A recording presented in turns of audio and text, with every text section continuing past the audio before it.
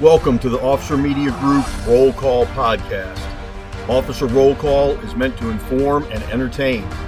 Now, let's get into this episode.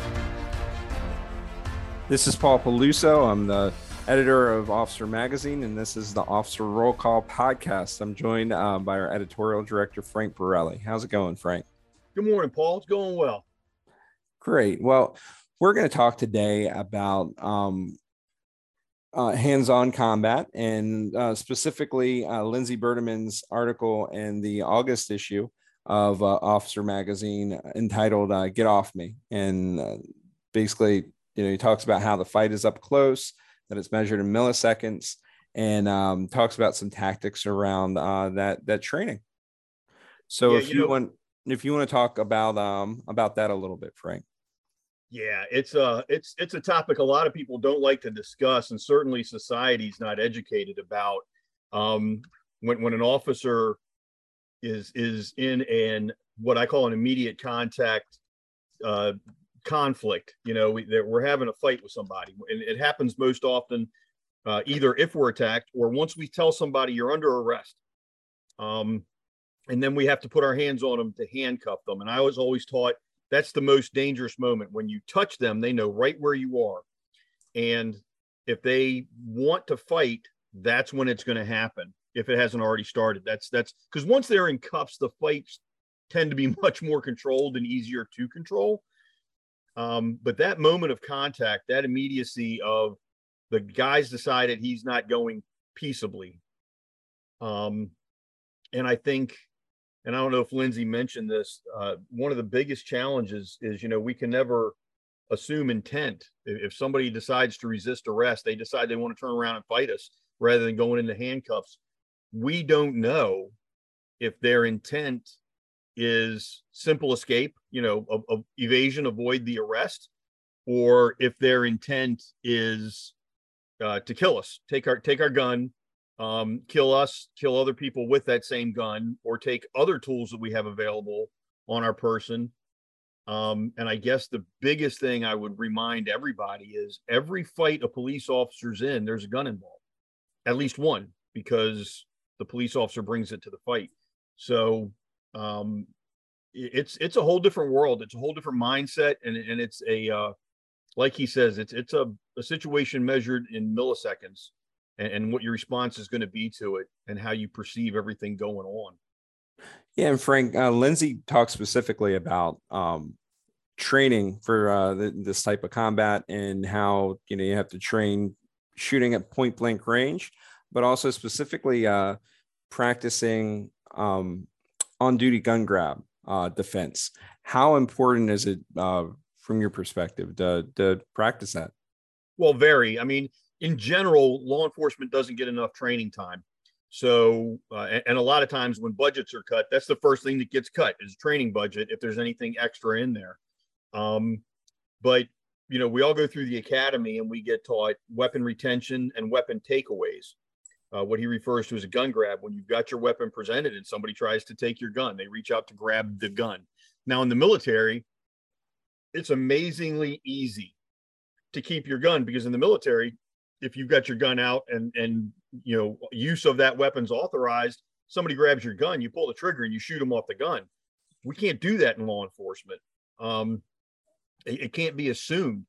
So, we really need to practice, number one, preventing panic. If you're not thinking straight, you're not acting straight, and then you're going to lose the fight. So panic really does get people hurt and killed badly. Hurt badly and killed, I guess is how I should say that. But we don't practice it, and we really should practice weapon retention both in and out of the holster. And in fact, in OVA, in our virtual academy, Rich Nance and I did some videos about this and ways you can hang on to your weapon to your benefit.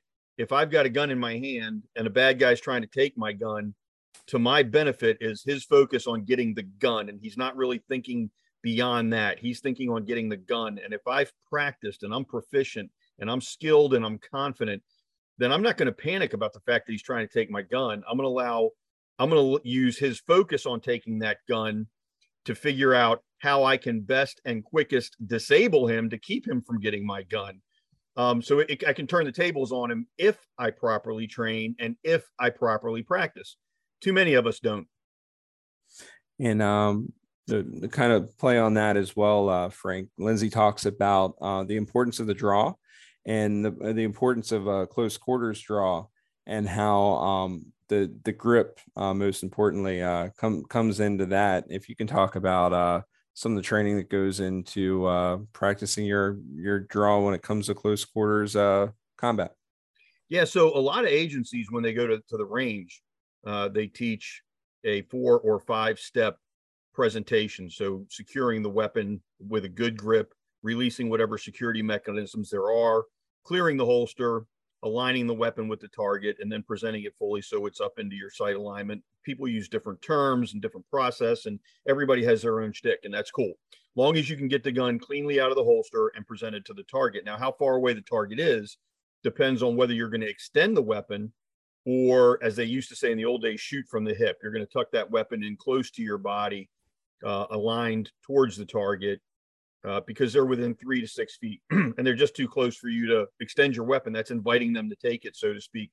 But you can practice, especially with a blue gun or an asp red gun, you can practice that draw and presentation in a safe environment anywhere with an inert weapon that you can't put live ammunition in. You can do that watching TV. You can do that just in your basement. You can do that in your garage. You can do it with a fellow officer and both of you practicing. And that's the perfect way with a proper training weapon. That's the perfect time. You and your partner get together, or you and a law enforcement friend get together, or military friend, whatever. And one of you practices the presentation. The other one's trying to practice takeaways. The gentleman or officer that's just practiced the presentation is practicing retention. You have to have it choreographed properly. In other words, you have to have your rules, and you're not trying to kill each other, and you're not trying to hurt each other. You're slowly going through skills to reinforce them, and then you accelerate as you go. But practicing that draw and that presentation is very important. It can be done anywhere with a proper inert weapon, like I said. And again, it's something people don't usually do unless they're going to the range, and then they practice the presentation, the draw and the presentation, simply to get the weapon on target. And he's absolutely right about the grip being the foremost concern. If you don't have a proper grip on your weapon, you can't hang on to it. You can't shoot it properly. And not only the grip, but the movement that it's involved in close quarters and up close combat. Lindsay talks about the importance of forward movement, but then also the importance of practicing backward movement and the need to, drag one's feet or take small steps. Can you talk a little bit about the movement involved? Yeah. So, I mean, we never know what the circumstances are going to be, and we have to be able to move forwards towards a target, or sometimes almost chase them, depending on how fast they're moving. But we don't want to run with the gun in our hand, obviously. We're backing up. The thing we need to avoid is crossing our feet. That's usually a bad thing. We end up tripping over ourselves, losing our balance, or having just a poor platform to shoot from. I was always taught, it sounds funny, it's almost a duck walk, where you bend your knees and you can stomp and drag forward. So you step with your front foot and you drag your back foot, and you maintain a stable shooting platform, and the gun almost stays in line. When we walk, typically we move on the balls of our feet, so our bodies go up and down, which means your shoulders go up and down. So if you have your gun out and you're walking and you're trying to hold it on a target, the gun's going up and down. Makes it hard. So if you lower your center of gravity, you can move forward and you can move backward, but your hips stay in a straighter line, which means shoulders stay in a straighter line, gun stays in a straighter line. So you can move forwards and backwards and even sideways, obviously, any direction you want, while keeping the weapon in a better alignment with the target. But you really have to be careful about your footing and how you move your feet, not to step over yourself or trip yourself, cross your feet. And you're doing it blind because you're keeping your eyes on the target, not looking down at the ground. So with your knees bent, you're better able to absorb unexpected tripping hazards.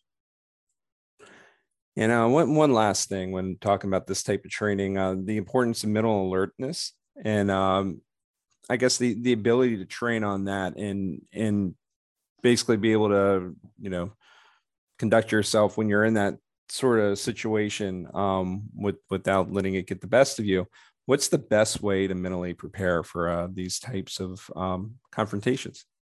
To do the what if ceremony, scenarios in your head. So interestingly, I have a friend of mine who believes that I cause myself undue stress because I remain alert, even off duty in places of relaxation.